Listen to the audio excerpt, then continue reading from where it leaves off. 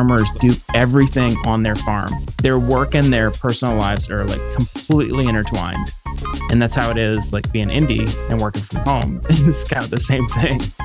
Hey everybody, I'm Jeremy. And I'm Jess. And we are two internet friends exploring the intersection of independent, business, and Rails. Hey Jeremy, how's it going? Going well. How are you doing? I'm doing good. So another episode of Indie Rails. What do you want to talk about today? Well, it's fun to have another episode where it's just the two of us. Okay, so I've been working on this conference talk called Making It as an Indie Developer. And I've been thinking about all the things I wish I'd known 10 years ago when I was first getting into freelancing and working on my own. And one of the things that kept coming up and that I've been thinking a lot about has been how to manage yourself. Coming from like an employment situation before, we got a manager, or had a manager, or a boss, and kind of making that transition to working on your own, you're suddenly having to manage yourself because clients and customers don't do that for you. And I think there are a lot of parts of that. And I think I made a lot of mistakes around that aspect of the business. So I was curious to hear what you thought about that as well, and just kind of have a discussion about how have you come to manage yourself, what works for you, what doesn't, what do you need to watch out for, and hopefully helping other people that are either getting into this or maybe struggling with how to manage themselves, both in terms of their workload, but also mental and emotional wellness and energy level and improvement, efficiency, all that kind of stuff. Yeah, I was going to ask, when you said manage yourself, there's the work side of things, right? Where you're managing projects and tasks, but then there's also the managing your emotional health and being your own boss, being an employee to yourself, and just managing a business as well. So I guess there's a lot of different facets of that. Yeah, there are so many pieces of this. So maybe it's hard to cover all of it, but I'm particularly interested in not so much the things that you do when you're in a job, which would be like managing maybe the current task you're on, and maybe even doing some project management. At least for me, I was doing quite a bit of my own project management when I was still employed. So I kind of transferred into contracting and freelancing with some of those skills already. But there are parts of it that I wasn't covering. Probably the things that are like more related to managing the relationship with a customer or client, things like discovery and setting expectations and helping to set the modes of communication with a client so that they know what to expect from you. They often don't come into a situation with an expectation about how you're going to be working together, what you'll do in terms of communication, and where in a job setting you usually come in and it's very clear, here's your manager, you're going to have one-on-ones once a month, and you got to show up for this call and do this and daily that. stand-ups, stuff like that. Right. So there's less structure there. So there's that piece. And then there's also the emotions and the self-management and energy level and attention that comes from having to kind of take care of yourself since there's not somebody else there for it. Where should we start on that? You want to start at, I guess, like managing the client? Like if you get a new client, and how do you structure that communication and manage those expectations? So I think maybe for me, one of the things that I didn't do well when I started was I assumed that I could treat clients as if they were like my manager, that I would just continue to receive requests from them and that they would sort of set the expectations for the relationship, and I would just depend on them for guiding all of my activities. That's not how it works.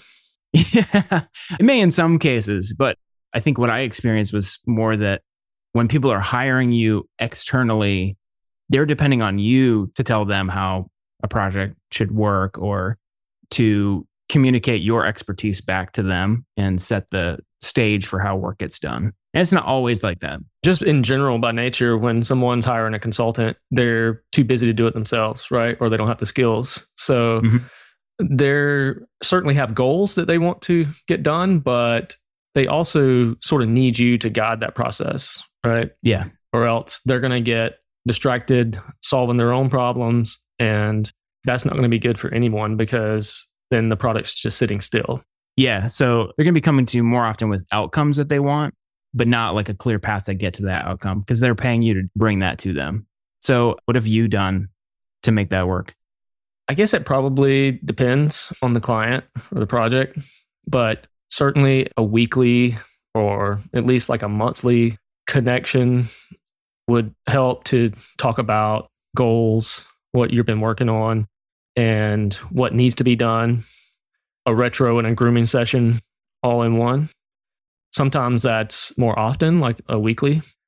For most of my projects, I'm at least having weekly conversations with my clients. Not always set in stone, but we're touching base at least once a week and talking about stuff. What about you? I agree with you. It really depends on the client. I haven't come up with the exact categories, but there are some clients who are very hands on, want to be in the details of what you're doing.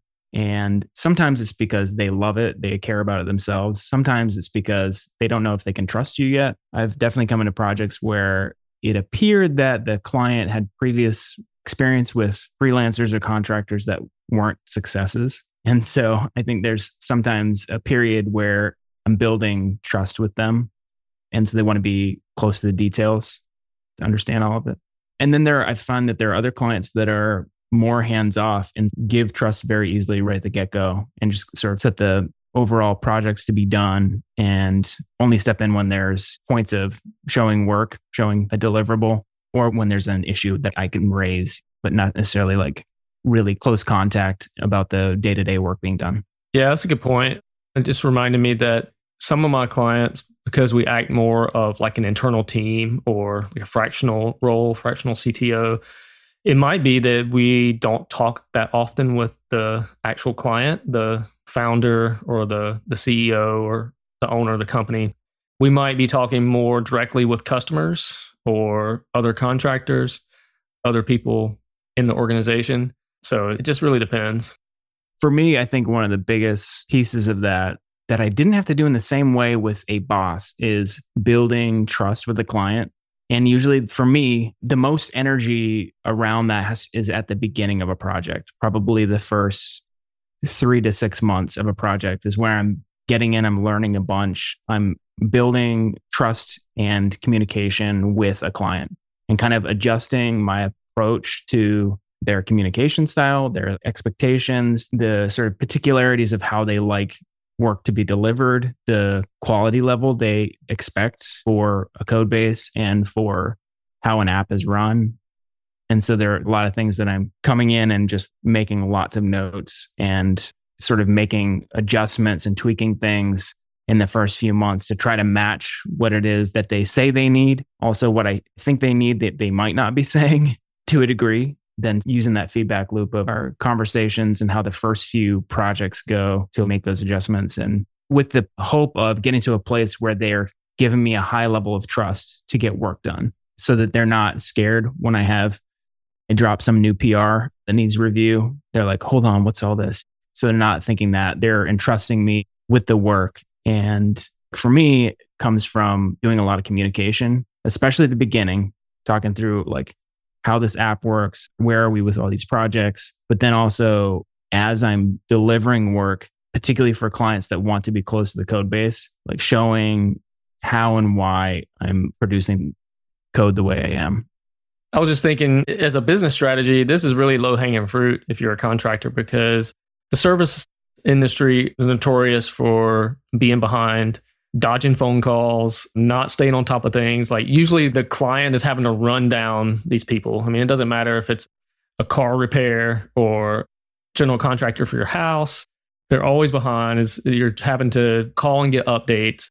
But if you can be the opposite of that and be on point with being upfront with things, being on time with your deliverables, keeping that communication open where you're going to them instead of them having to come to you, that's some low-hanging fruit to just be a good contractor, a secret weapon, as Robbie would say, for your customer. I don't want to drag other freelancers and stuff, but the bar is kind of low from my experience, like in terms of what clients have experienced in the past. So if you can do a bit better and do what you say you're going to do. And there's another piece of that, which is like, there are times where I screw up or I know that something's not going to go well. And so talking about it earlier is always better. And it used to be even like when I was an employee, you think you're going to dig yourself out of a hole. And so you wait and wait and wait. Like, no, I can get there. And I'm not going to talk to them about it yet. And that actually it's not good as an employee, but it's even worse, I think, when you're consulting with companies, you need to be getting ahead of potential issues, whether it's like you're stuck on a technical issue or the scope of a project is ballooning and you don't know how to get it under control, or you just know like, hey, I need some downtime. It's coming and I need to let them know ahead of time that we need to adjust schedule or something like that. I think it's like maybe one of the things is it's like taking initiative beyond what you would be expected to do as an employee. My experience was your boss comes down the hall, checks in on you. How's this doing? Where are we with this project? Are you doing okay? All that kind of stuff. And they're kind of walking through those things themselves. But suddenly you go work for yourself and the client's not doing that. They're not coming down the hall to check in on you and say, like, where are we on this? At least my experience has been. Unless if they're asking where are we on this, it's because it's probably too late. Been communicating. Yeah. But they're certainly not asking like, how are you doing? Everything okay? That's not happening, which is valuable, having someone to do that for you. So that's sort of managing the client. Let's just take it down, I guess, the pipeline. Once you have a client, you're managing communications. How do you manage workload? And we don't have to get into too detailed here, but when you're contracting, it's always feast or famine. Usually you have too much work and now you have to figure out, okay, how do I satisfy all these results? How do you split up your days, your time? How do you make sure that you're delivering what you need to your clients? So I've been doing fractional retainer contracts for a number of years, and I usually have a pretty clear number of hours that I'm committed to a client per week. And so I know not to overbook myself on that. I've personally found, I know you're different than me, but I've personally found that I can bill up to about 30 hours a week, and sort of that's a sustainable level for me. If I'm into the 40 plus range, then I'm working nights and weekends and I'm stressing out. And there's like a short time period where I could sustain that, maybe a month or two. And then I'm burning out because like 40 hours billed turns into 50, 55 hours at the job. That's my experience, at least. I charge hourly. I like hourly billing, but there are a lot of other things outside of the build work I'm doing for client that is part of my work that I'm not billing. So in an 8-hour day, I'm usually getting 6 hours billed. So that's that part of it. I know not to book more work than that. And I've also found that it's better for me to underbook slightly, because usually when I make agreements with clients and I get up to a certain level, it's rarely that we go under. It's sometimes that we go over. Like they may need a little bit more than where we are right now, rather than a little bit less. That's a great point, because most of us that are going to be branching out on our own are probably people that are overachievers and you like to say yes a lot. And so it's very tempting to say yes to too much. I remember in the small bets course how he was saying that you should always leave room for some, I forget what he calls it, but it's basically like time to reflect, look at other projects. If you see something that you want to take advantage of, like if you want to build a little side project or something, you need to have some bandwidth to do that. So if you just say yes to everything and you're working 50, 60 hours a week, there's just no time to cram. If you see an opportunity, you have to bypass on it. Yeah, exactly. Plus, like you said, it's just better to have a little cushion because things are going to creep and you're going to build up. So that's an excellent point with regards to managing yourself, to give yourself some cushion. The other part of that is, for me, I know a lot of people hate time tracking. I've come to love it. I hated it when I first started, but I needed some way of keeping track of my hours. Now I love it because it helps me know that I'm on target for my current week, that I'm like making and keeping the commitments to my clients for what they need out of me in terms of time. GitHub's telling me where I am with projects, or Notion or whatever it is. That's telling me like where I am with the project work that we're doing. But in terms of my time and energy, I can see with time tracking really easily.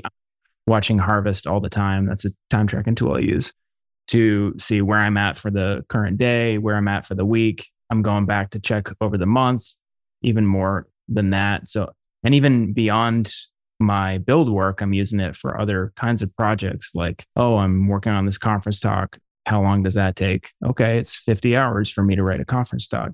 I get a better sense over time of how long things take. whether it's build work for clients or anything else that I'm doing, and what I have sustainable capacity for. It's almost like your budget is really just what you spend until you're hurting, right? And so, like with time management, the way I'm managing my time is like, it is what it is. So I can look back at what it is and say, things were going well for me this week. I wasn't stressed out. Here's how much I worked. Okay, that's interesting. Over time, I can come to realize, okay, Jeremy's doing well if he's billing around 30 hours. He's not doing well if he's billing 45 plus. It's like, oh, this was a stressful period of time. And here's why. My time tracking app is telling me that. I don't know. What about you? Do you use anything like that? Or what tools do you use to manage all that? I like the time track as well. A lot of my clients are just sort of fixed budget. So I don't have to track time, but I like to track time to make sure that I'm sort of allocating my time fairly between clients. I even track time for non-billable work, like you said, this podcast, research, or exploring. I want to know how much time I'm spending doing that so that I can make sure that it's being used wisely. And I would think that even if you were a CEO, obviously you don't get paid by how many hours you work, but it would be beneficial to track your time so you can see how much time am I spending meeting with customers and doing business development, how much time am I spending managing employees, how much time am I spending marketing, so you can see where your time is best spent. I really find it valuable to go back and look at my time logs and reports to see where I'm spending that time. That's always valuable because I think I know ahead of time where I put everything, but then it's when I look back that I realize what it actually was. And so sometimes I can make adjustments to my mental model of how I work and how projects get done by looking back at how it actually happened. And I typically, at the beginning of the week, I have a little Excel sheet where I have a list of all my clients and then about the goal for how many hours I want to do that week for each client. And then I'll sort of take each day and say, okay, I'm going to do this many hours for this client, this many hours for this client, and just plan that week out. And then I'll try, when I finish my time at the end of the day, I'll see if I met the expectations, because it's very easy sometimes to get distracted on like working on a really tough problem or a fun problem. And all of a sudden the scales go wonky and you're like spending way too much time on this client and not enough time on this client. The way I've done it lately, I also have like usually a weekly meeting with clients, usually just to talk about the work that was done in the last week. And so I tend to stack my days around my meetings so that the day I'm meeting with a client is the day I'm wrapping up like my hours or the work that I've been doing, so that my context is still there with that particular client. So I'm usually, for one client, we've got an early in the week call. And so I'm getting all of my build hours for them around the same couple days, and then another client later in the week. And so stacking the work for that around those days as well, so that I can do hopefully less context switching. I do switch between clients somewhat frequently on a day-to-day basis. I might start in the morning on one thing, and then maybe there's an operational issue with an app with the other client or something, and have to switch over to take a look at something and then switch back. But the bulk of the time spent building things, I'm trying to like put all that in a couple days for one client and then another couple days for another client, and sort of have it together that way, but with some variability there. So we've talked about communication and managing clients, move down the pipeline to sort of managing the actual work. How do you manage yourself and get yourself to work and stay motivated to do the things that you've committed to? Do you have any problem with that? Because I remember when I first started working for myself, and I would tell people, and this was like way back before remote work was very popular, and people would say, how do you work out of your house? Like I would be just on the couch watching TV or like washing clothes or like doing household chores and things like that. And people said that to me too. Yeah. I've never had that problem. No, same. Sometimes I skip lunch because I'm just so into stuff, and I'm like, okay, I'll go downstairs and grab a piece of bread and eat it and come back to my desk or apple or something. And I have no problem staying motivated, but I'm sure there are some people that struggle with that. I don't have trouble staying motivated to build on the web, to code. That's part's not hard. There are certain tasks that I have trouble being motivated with. Doing bookkeeping, like I hate it. I've been dragging my feet for a while on some bookkeeping stuff, and it's like that or That's when you know you need to hire it out, right? right. Well, no, I usually do, but I have some particular bookkeeping tasks right now that I need to do myself so I can hand it off to my accountant. So Gotcha. anyway, I normally do outsource that kind of stuff. Another one might be like tricky communications or emails about projects. Like right now, I'm thinking about like some lingering conference stuff that I was dealing with for Blue Ridge. Like I'll put off those kind of communications or something where I'm stressed, like I can't quite deal with it. Like I might drag my feet on that kind of stuff. But if it's coding, like that's the fun part. If I get to go and like spend 4 hours working on a PR, that's usually not the hard part. How about you? Most everything I do, I'm pretty excited about doing. It's like I always tell people, if I didn't have a job, I'd still be doing it anyway. Yeah. Except for, of course, there's always some things. Like just recently, our educational app, it integrates with the school's learning management systems.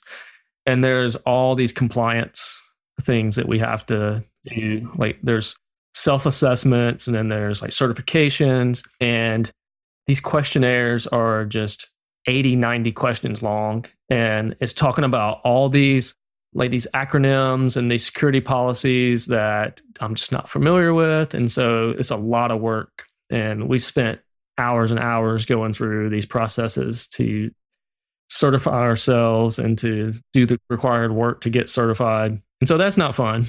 Like I don't think anybody enjoys that kind of stuff. So sometimes you just have to bite the bullet and then also remind myself like, well, if this was easy, anybody could do it. So I think this makes our company more valuable because we're able to do this and become certified. So even there's a little silver lining to that. There is one thing I've noticed about myself that I have to work around, and that is I love starting projects. And at my worst, I have trouble finishing them. I don't usually have a problem with that client work. I'm usually pretty good at that with clients, but I know my natural bent is to start a lot of things and not finish them. So the way I deal with that with client work is having the ability to switch between a few projects makes it so that when I switch context, it feels new again and feels fresh. So when I get to a spot where I'm stuck or my energy is down, I can switch to one of the other clients and it feels like that surge of sort of newness or freshness again. And so I can kind of get a hit out of that to kind of ride that out. So for me, knowing that has meant having more than one project is really helpful. And being able to switch when my energy drops is really helpful. I don't even think about it consciously too much. It just like kind of happens. Like I'm stuck on something. Okay, well, I can at least work on this other thing on this other project. It's totally different. Go and get my headspace into that project. This feels new and interesting. Now I'm in there, my energy levels back up. And then when I wrap that up, I can come back and if I'm still kind of fresh again on the original thing. That's how I've come to deal with that aspect of myself. We've talked about in-office stuff. How do you stay healthy and you work from home by yourself? I do as well. Do you go to a co-working space or do anything like that to put yourself around other people? Or do you find that you need that? And then what are some other things that you do to stay emotionally healthy when you're in the office? I have worked at co-working space in the past, and there are things that are really good about it. One of the things that I realized about co-working places is if you're independent, you're still kind of working alone, just around a bunch of other people. It's not like you just got coworkers. And that was one thing I hadn't really internalized when I went to work at a co-working space. I thought it would give me the same level of team camaraderie or something that you would have if you work in an organization. And it does not. So that's really something different. Yep. And can sometimes be, for me at least, can be kind of a little bit distracting.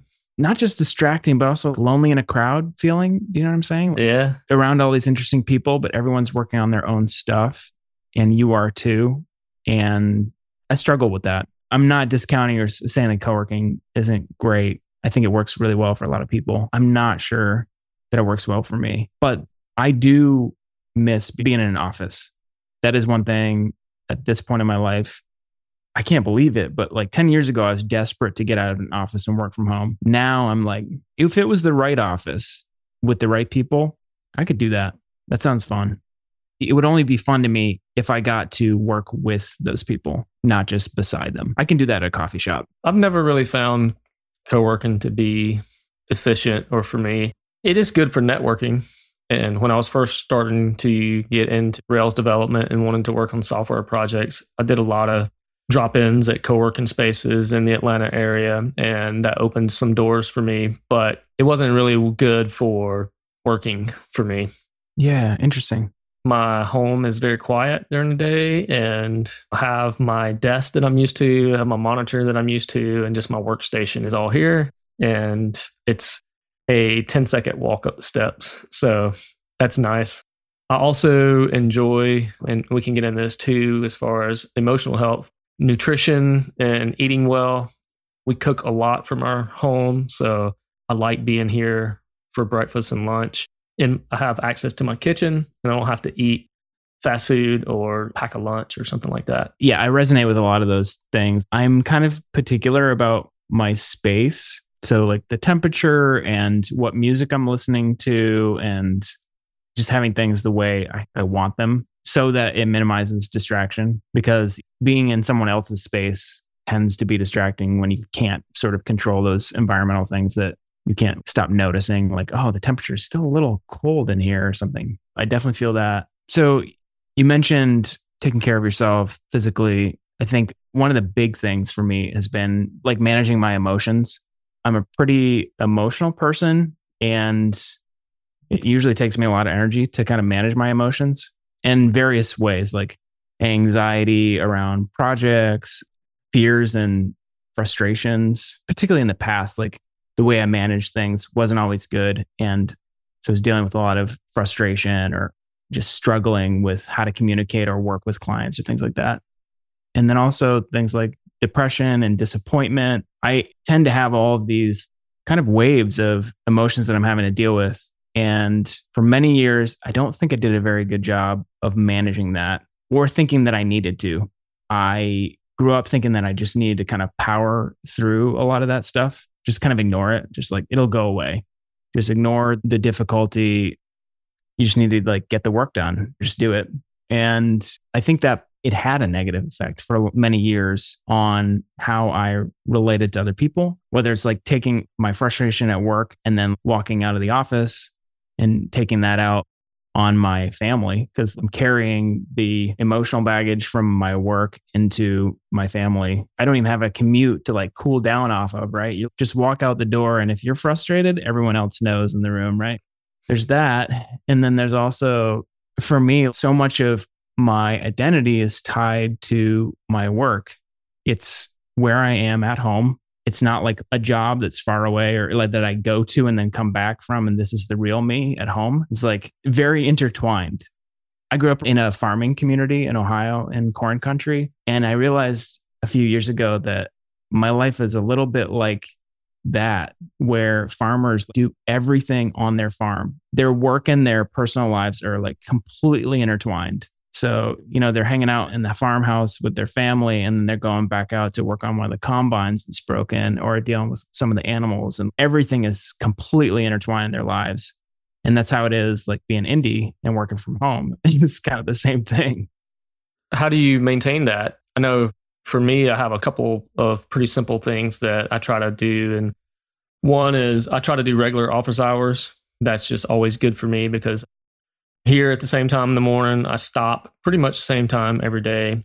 And that sort of eliminates this back and forth of trying to work late hours or just not having a clear plan. What are your office hours?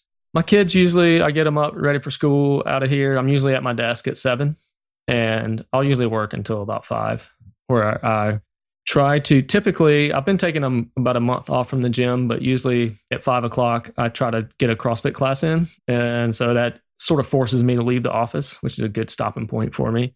And that's another thing with regular office hours. Regular exercise is very important for me, because that's a way that I sort of get rid of the pent up energy, and it just makes me feel level headed and good. And I've been doing that pretty much since I started, and maintaining some sort of exercise. And then the Get decent sleep, like at least 7 hours of sleep every night. Try to do that consistently. That's helpful as well. Agreed. Do you ever work weekends? It seems like you're usually off completely on weekends. Do you ever work weekends? Not unless there's like an emergency. Every once in a while, if there's something new that I'm working on or I'm planning, I might look into it or do a little bit of research, but I try not to. It's actually kind of funny. If at any point during the weekend, if I come in my office, my kids or wife are like, "Why are you working on the weekends, Dad?"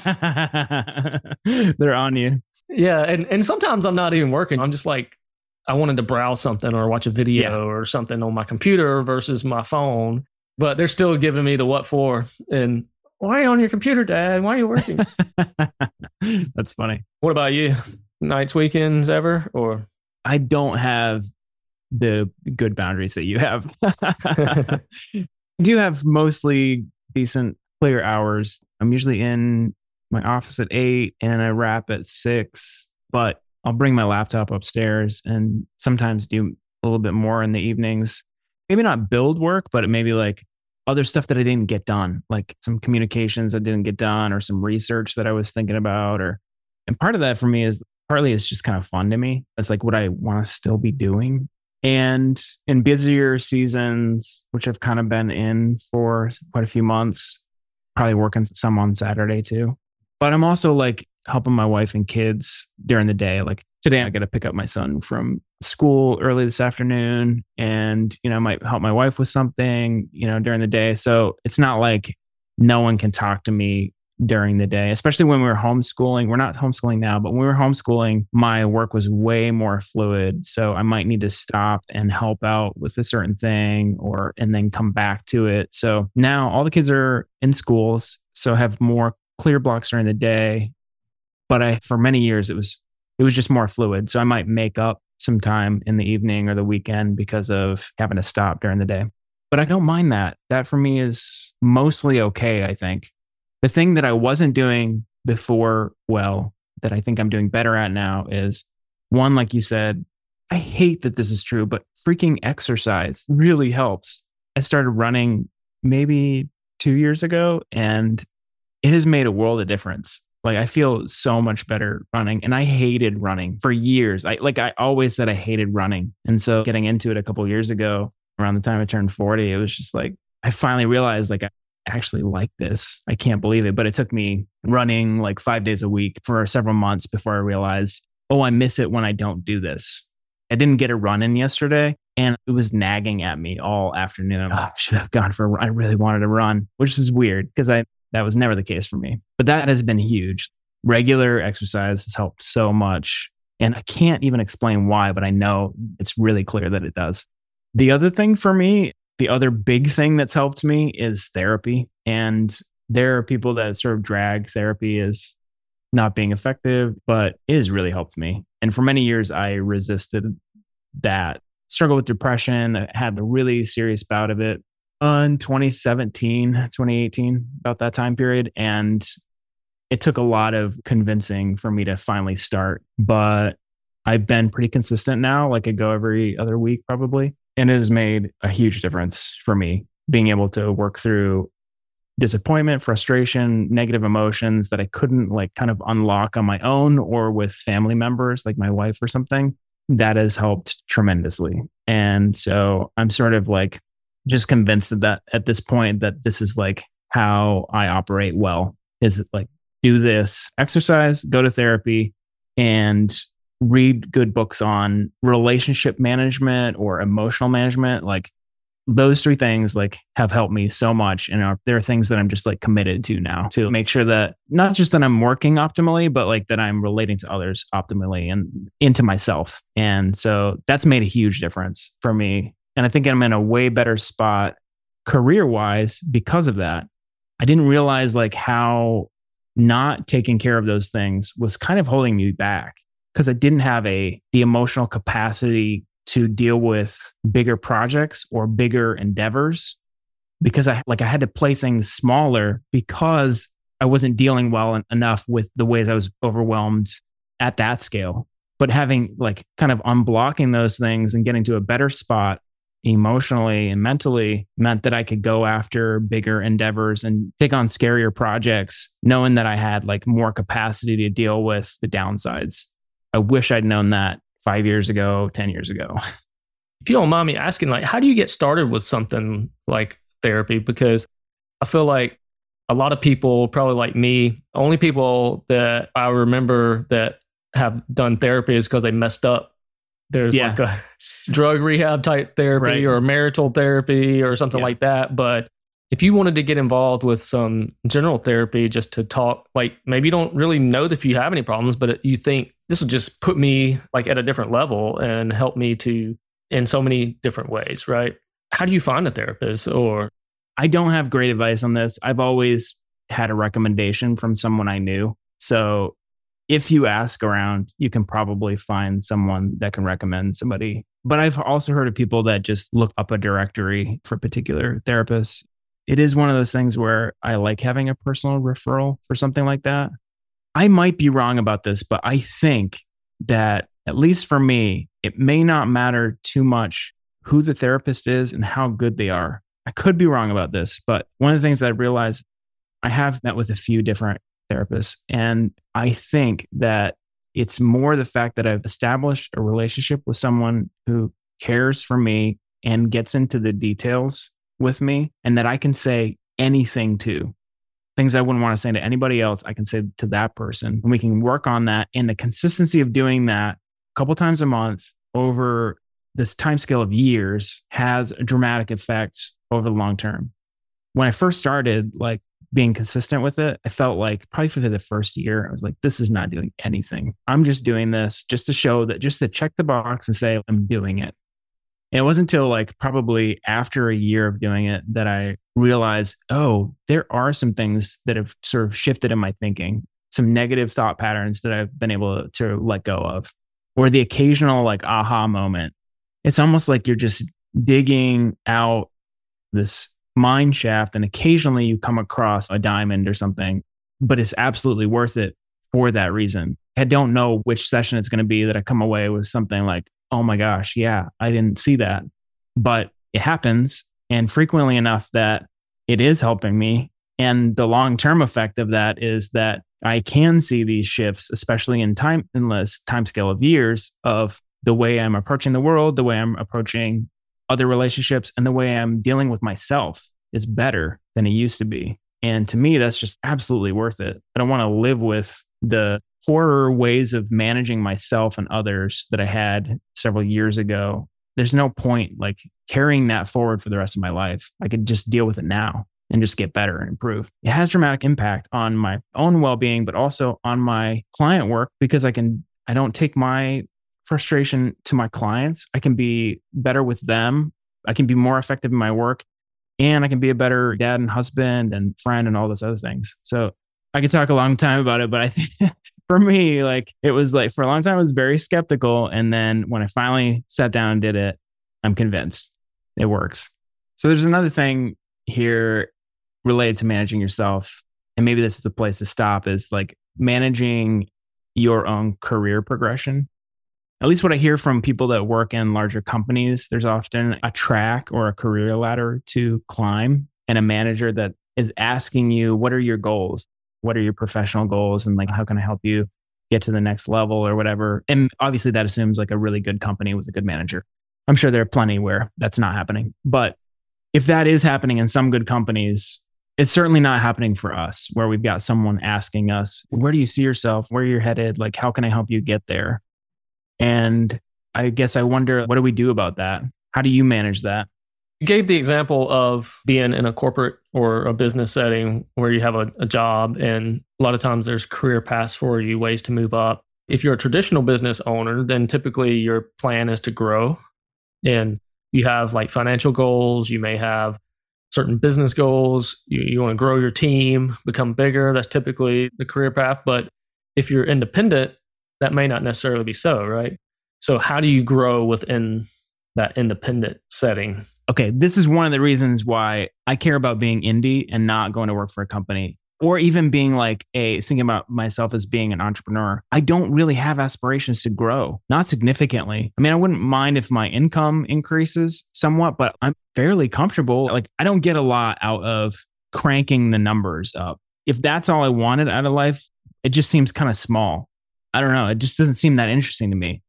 I'm not trying, maybe I shouldn't disparage what other people find interesting, but for me at least, I'll say the idea of like all I could do as a business owner is just grow. Like, just how do I scale this? Just seems not that interesting. Like, I want to do different kinds of work. What if I did this kind of project? Or what if I worked with this kind of client? Or I wonder if this could work for a new marketing offering. It's more the learning and experimentation and trying, building things that I haven't built before. Like, that's to me is more exciting than just, okay, I found a model, let me scale it. Sorry, I kind of took us on a rabbit trail. Yeah, if you're working for yourself, how do you figure out what it is that you want to do that works for you, like works for the type of person you are and what you want to see happen in the world? Yeah, I guess a lot of it just depends on who you are and what your motivations are, right? It's like for some people, having a independent or freelance career and just working with interesting clients that pay their bills, and that's great. Some people may have aspirations of working on like higher profile projects, working with higher profile clients. I noticed that actually a lot in the design world. There are a lot of designers who they're like, they want to work with a Nike or, like they're like Exactly. big brands that you work with. I don't notice quite so much with developers, but it's probably still happens. There are certain companies like, oh, it'd be great to work with them. Like the kind it's of a different model though, right? Like you can be a designer and design a logo for Fortune 500 company and still be like an independent designer. But it's not very common if you're like a star developer to just pop into a company and write a piece of code for them. And yeah, I wrote that. Huh. Yeah, I hadn't thought about that. That is a good point. Yeah. So that makes sense why designers would have more of that, even like solo designers. What do you do to manage your own career progress, your own path? Suppose there's probably times where I'm not doing a very good job of managing that and I'm just sort of drifting around. And that's okay too, right? We've talked about these seasons that we go through sometimes where you sort of have your plate full with family or personal things and like just drifting. As long as you're doing a good job and getting paid for it and providing income for your family, then that's enough. But then there's other times where you have aspirations of doing something different and you want to pour into that side of it. We've talked a little bit about this before, but when you and I first met, we were, I think, kind of both on the same level with that respect. Like we both wanted to get out of that drifting mode. And I didn't really know what I wanted to get into so much, but I wanted to continue doing what I was doing. I enjoy doing what I was doing. I'm building two SaaS companies that have been really successful, and that's great. But I also wanted to try working with some other people. We've hired additional contractors, picked up a few additional clients. And so that's been a lot of fun getting to work with those people. And I've partnered with a couple of people to work on those projects with. That's been fun. But I also, like probably every software developer, have aspirations of creating my own product, my own little company. And so I still don't have that great idea yet, but I feel like closer, I'm searching for it and I'm like in a better position to pounce on it if I have it. So I don't know if that answers your questions, but that's sort of where I've been. I relate to a lot of what you said, both in terms of like times where I've just kind of been drifting or not really paying attention to where I'm headed long term. Not that I don't think about it, but it's just really unclear. What is the long-term goal here? What should it be? The thought just occurred to me that one thing, I think the reason that we're having an issue with this idea is that it's sort of new. There's only in the last 10 years have there been this independence, especially like software developers or like creators where they're working on their own, right? I mean, sure, there's been solo businesses in the past, but I feel like there's been an explosion of this type of position and work. And we haven't seen a lot of examples of people that go through a complete career and retire from this. Am I right? In the service industry, there have always been like maybe a town doctor or dentist or something like that. I agree with you that there's like something different and distinct. Particularly, like I noticed this on Twitter, like all the independent folks that are kind of coming up with very distinct and different businesses that aren't like a model like the Town Doctor or something like that, where it's like kind of clear what this is, or like a plumber. He starts out working on his own, then he hires a couple other people to work with him, grows the business. It's kind of known what that looks like. But there's a bunch of people right now that are coming up with really interesting online businesses or service businesses or products. And there's sort of it does feel like there's maybe a proliferation of models or of people trying very wildly different things. And so, yeah, maybe that is like now the level of choice in how to go after things now makes this a newer question. If you're independent and you're a knowledge worker or particularly a software developer, you now have a number of possible avenues to go, almost like sky's the limit. What could you think of that might work now with a market you can reach online with this skill set? So yeah, maybe it is. Maybe this is just a recent thing that previously it wasn't a discussion or it wasn't a thing to have to figure out. And now it is. So that's cool that there are more options now. And I guess that maybe explains why I don't have as clear of a direction that way.